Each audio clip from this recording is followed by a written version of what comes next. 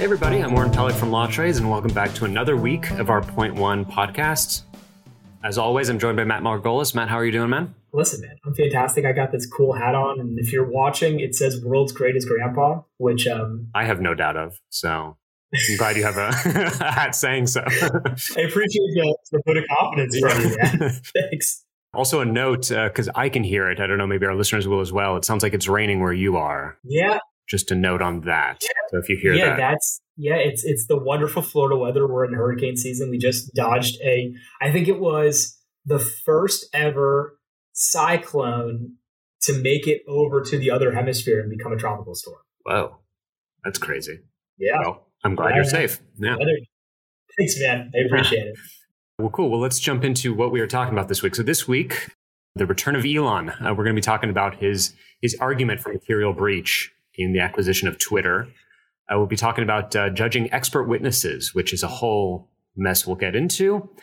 And also social media is coming under renewed scrutiny thanks to Texas's HB 20. Then some smaller stories. We'll be talking about big law coming to the rescue of abortion rights and the Supreme Court facing a historic backlog. So let's get started. Let's talk about Elon Musk and his Twitter deal. I know we took a few weeks break from Elon. Ding, ding, ding. Yeah, exactly. Ring that bell. Elon Musk bought. Yeah. At this point, he probably listens into this. If he listens to it, he's probably like, the week we aren't talking about him, he's like, I don't get it. What's going on? Yeah. How do we get back into their graces? You can send us some money, Elon. That's how you can do it. Anyway. So Elon seems to be kind of balking at his acquisition of Twitter. And now he's getting sued by some shareholders who are saying that he has tanked the stock price. And in the 8 weeks since the deal went public, Twitter shares have sunk by up to 30%, which is huge. And Matt, I know that you were looking at his lawyer's letters and you have a little bit of insight.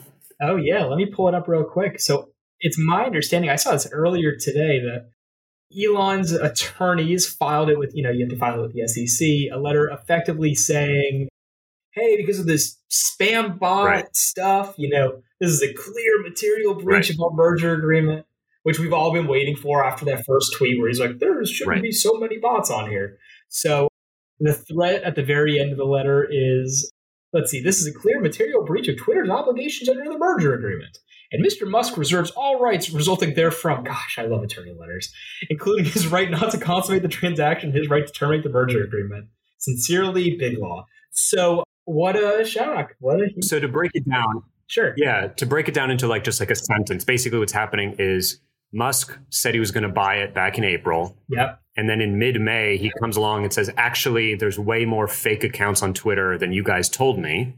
And now he's kind of gearing up, it would seem, to back out of the deal because of that. And I think there's speculations from all sides, right? Everyone has their own thoughts on it, that he's utilizing this tactic to get a better deal on Twitter, or that, he's using it to get out because he truly doesn't, he thinks this really is a material breach. I won't speculate whether it's a material breach or not. I tend to lean towards it not being, and I'm sure it was fully disclosed, or everything was produced in a way where, he had the ability to know in due diligence whether that was true or not. Sure. Well, so that's his claim, right? His claim is that he's been asking Twitter for all the same, show me the information on your bots or on what you guys think you have in terms of that, and that they're not being cooperative. I just don't buy that. Exactly. Right? What does that even mean? So it's right. Yeah. And granted, look, neither you or I are privy to the data room, right, with all the documents. So I don't really know what was been disclosed and what hasn't. So, right, I can give it also Elon the benefit of the doubt, but I have my own suspicions on this. I think he wants to get out. I don't know if he ultimately wanted to purchase Twitter in the first place. I think he just wanted to poke fun and you're like, oh, wow, things got really serious really fast. So I don't know. I think Twitter put out I love this is all through Twitter as well. Yeah. I think Twitter put out a tweet too that said something to the effect that we fully intend to enforce the merger agreement at the agreed upon price. So this is probably going to be a bloodbath. I have so much popcorn. I'm so ready. So ready. Well, to the shareholders of Twitter, I'm so sorry for your 2-month roller coaster. Yeah. Yeah. Well, We will undoubtedly continue to follow that story. The bell will be rung again. The next thing, the bell will be rung many more times. The next story we're talking about here is the expert witness market, which I had no idea of. But apparently, if you're an expert witness in this country, you can make a pretty penny saying the same thing more or less over and over again. Is that? Why did you pick this story? Is that correct? Why did you make me so happy? Why would you do this? So, oh my God. Because you're the world's greatest grandfather, and I wanted to give you a gift. Beat me to the joke. Damn it. So, other than being the world's greatest grandpa, I'm the world's most attorneyest attorney. So I used to be a litigator prior to my life of making memes and jokes on the internet and ringing my alarm bell. So I am very familiar with. Now, let me backtrack a second, right? Let me set the groundwork, set the foundation, which if you're an expert, that's what you have to do. So experts in the United States are utilized to prove opinions, right? Certain opinions, which are known as expert opinions. Right.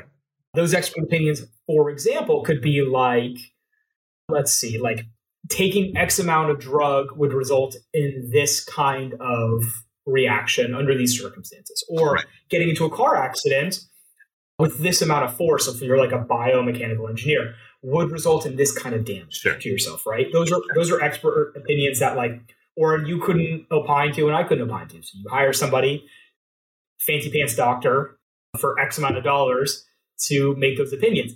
Now, sometimes opinions or the way we get to these opinions are so outlandish or not supported by they're maybe not supported by the general scientific community, or how they got to those opinions don't make sense, or there's all these inferences that don't line up. You can move to strike those opinions or those experts using a case called Dauber, and that's called a Dauber motion. That's the groundwork for the entire expert. And then if you get stricken, and this is more inside baseball, but if you get stricken, whatever. If you're out, that's almost like a stain. So people remember that. So then people will utilize, that's so it's very important. So if you get kicked out of that case, your opinions are stricken in some way, shape, or form. It's not all of your opinions, maybe a part of your opinions. People remember it and will use it in the future. But it seems to me that if I'm getting paid six figures by some lawyer in the case here to basically say something about, whatever scientific thing I'm trying to prove, I'm going to lean in the direction of whatever the person paying me wants me to say. Is that? Oren, how dare you, Oren, to assume these fine folks getting paid thousands upon tens of thousands of dollars, maybe potentially hundreds of thousands of dollars, depending on the case, to assume such a thing. You'll excuse my assumptions here, but even just reading this article that kind of brought this to my attention, it says that a hand surgery expert, for example, can make over $1,400 an hour just testifying, just giving or I don't know all the terms here, but yeah. Yeah, I'll explain that. But and jokes aside, everyone says they're biased. They should, unbiased. They should remain unbiased. That being said, I think that's fair to say that if someone's getting paid a lot of money by one side, generally speaking, the opinions are probably in that direction. I would not hire someone and spend $1,400 for them to go into court and say, "You're wrong." Yeah. Someone's hand is completely high. Right. Yeah, right. Because if you get that opinion, chances are it's saying you're wrong. Chances are you're probably going to settle the case, or at least try to settle the case. So, pardon my naivete, but like everyone knows this, right? Like, why does this continue? Isn't this kind of like a corruption of justice? Well, I will say this: there are plenty of times there are really good experts out there, and that's the point of Dauber, right? Where you get stricken because you're like judge, because the judge plays gatekeeper. Look, this opinion cannot get in front of a jury. This can't keep going because the opinion cannot hold water. So that's why we have this problem. That's our balances. So once you get an opinion that's like so out of control, or getting to that opinion is not supported by anything, that's right. You file an attorney's going to file their Dauber motion to get rid of that. And a good judge is going to say, absolutely not. That's not going to work, and strike that person. So that's where your checks and balances come in. Now, that being said, do I think the expert market is crazy expensive? I mean, the $1,400, I didn't bat an eye to it. There are plenty of industries where you find very niche folks, right? Like very niche. I wouldn't be shocked if it's $2,500. I wouldn't be shocked if you find experts billing more than the attorneys themselves. Wow. Well, if somebody needs an expert in podcasting for their trial and wants to pay me six figures, so they can give me a call. You joke. but I swear to you, there probably has been a podcast expert opining on damages or like, this is what a successful podcast would end up being, right? Because that's in theory, that's an expert opinion, right? I've been doing podcasts for 20 years and I know exactly what the trajectory of a good podcast. That's it. That's the market. My phone's open. If you want to give me a call, yeah, there you go. That sounds amazing. We know where to leave. Come back. I need you. This will be my side gig. My side gig. Got it. We're good. All right. We're good. Yeah. Cool. So the last major story here we're talking about is that Texas law, HB 20, which kind of tried to regulate, or I guess keep completely open, social media platforms from kicking off people who were, posting all sorts of crazy, extreme things.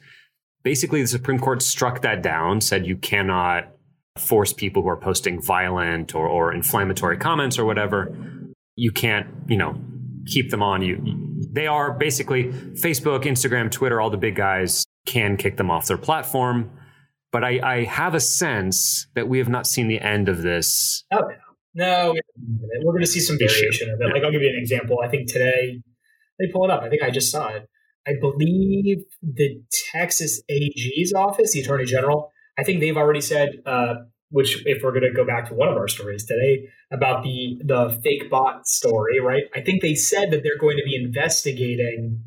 Let me pull it up real quick so I don't misquote it. Yep. Today, I'm investigating Twitter for potentially misleading Texans on the number of its bot users. I have a duty to protect Texans. Sorry for laughing. If Twitter is misrepresenting how many accounts are faked to drive up their revenue. Listeners and viewers, I apologize for laughing through that whole quote. That was a bit silly. So I don't think that's the end. I think we're going to continue to see this, this thought of big tech and folks trying to regulate big tech and trying to regulate out or invalidate 203. So, and you'll see more of these, like, what do we call them? These laws that have really, there's no intention of these laws actually enacting. They're more of just like performative. Yeah. Thank you. They're performative laws. Something that stuck out to me, though. So we'll see more of that. Yeah, something that stuck out to me, though, is this ruling, which was 5-4 in the Supreme Court, was not down party lines. Instead, it was Justice Robert Breyer, Sotomayor, Amy Coney Barrett, and Brett Kavanaugh. Huh? Yeah.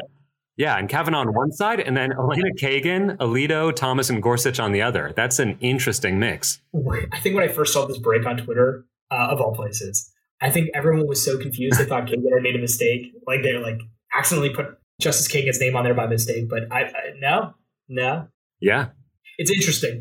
We'll see some form of it come back, some way, shape, or somehow. Some vague law, probably from the 5th, again. And it's not the end of this. It's definitely not the end of this. Right. And even Thomas back in 2020, we put here in the newsletter, was already seeming to be calling for such re-scrutinization, let's say, of Section 230. So, yeah, not the end of that. Let's put it that way. Cool. So some more minor stories we're forwarding. 23 big law firms, including Wilkie Farr and Gallagher, Kroll and Mooring, and some others, have joined forces to basically set up a pro bono alliance to help people once Roe v. Wade falls. That's awesome. It's very cool. Yeah. Interesting enough, it's being led by the San Francisco City Attorney, David Chu. That's awesome. So good for them. Good for them. It's good. Yeah. Some good things still happen. And finally, the SCOTUS has the biggest backlog since 1950, with 33 opinions, or basically 53% of argued cases this year still, unruled on. Didn't they I think they have to release, so today they were releasing some opinions. And I think the court had said that, we're going to release opinions on Wednesday, or maybe this particular Wednesday, because they were so backlogged. I guess, listen, maybe leaking these opinions are good because it just gets things moving a bit. And that's my joke of the day on that topic. But I tell you what, there's a lot going on. But we do have some big cases. Yeah. We have big cases still coming, right? Yeah. I mean, we still haven't seen the true reveal of Roe v. Wade yet. I mean, that's still in the hopper. So, right. Oh man. Well, I mean, it seems like the rest of the month is going to probably see some pretty big rulings come down, is what I would assume. Yeah. Some big waves happening. To say the least. Definitely to say the least. But we shall see. We shall see. Well, those are the stories for the week. So as always, thank you, sir, for joining and for talking me through these. And I guess we'll talk next week. Talk to you next week. All right. Thanks, man.